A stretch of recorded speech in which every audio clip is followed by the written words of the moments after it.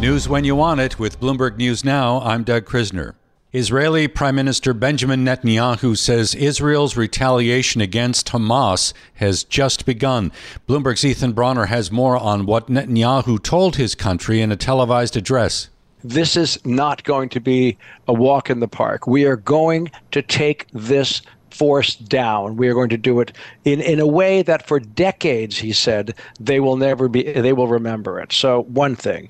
The second thing is, to talk about the people who were taken hostage, to talk about the people who were slaughtered, to sort of focus on the pure evil, the ISIS-like nature of this massacre. That is Bloomberg's Ethan Bronner. The war in Israel has the potential to disrupt the flow of oil in the Mideast. Israel's role in the global supply is very limited. However, this year, Iran has become a major source of extra crude. The country has been selling oil to China. Here is Amrita Sen of Energy Aspects.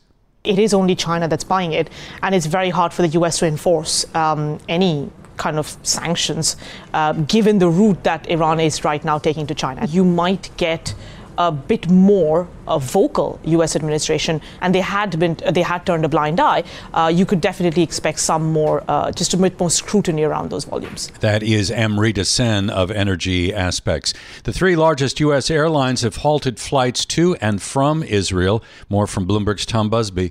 Delta, United, and American Airlines have all canceled all their flights to and from Tel Aviv. In response, the U.S. Federal Aviation Administration said in a statement, quote, operators are advised to exercise caution and review the security situation before resuming operations into and out of Israel. Now, those U.S. airlines are not alone. Germany's Lufthansa, Air France KLM, and the low-cost Hungarian carrier Wizz Air also canceled flights to Israel.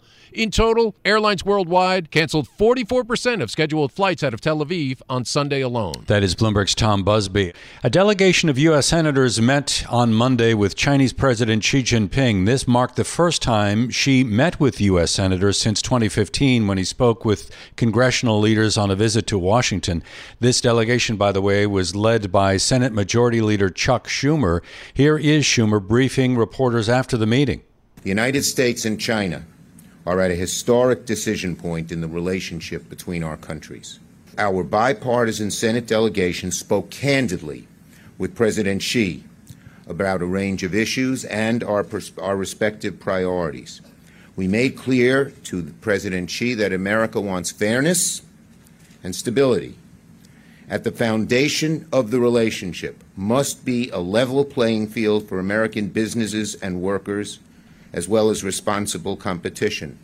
We made clear we don't think that level playing field exists right now. That is Senate Majority Leader Chuck Schumer. He went on to say that Beijing revised its initial statement on the attack on Israel.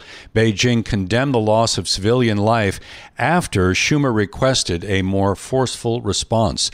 Two of the world's biggest memory chip makers have received the okay to expand their operations in China. The story from Bloomberg's Ann Cates.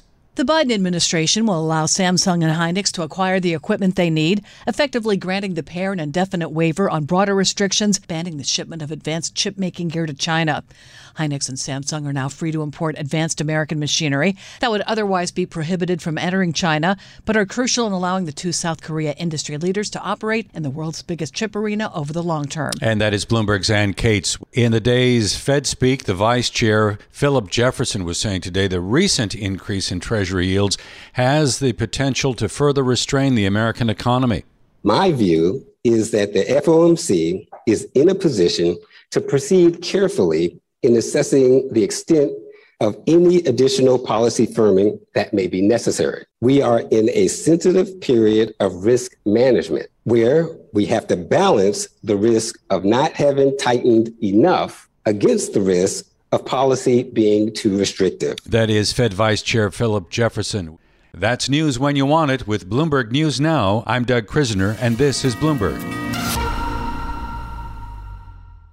The countdown has begun. This May, 1,000 global leaders will gather in Doha for the Qatar Economic Forum powered by Bloomberg, held in conjunction with our official partners, the Qatar Ministry of Commerce and Industry and Media City Qatar, and premier sponsor QNB. Join heads of state, influential ministers, and leading CEOs to make new connections and gain unique insights. Learn more at QatarEconomicForum.com.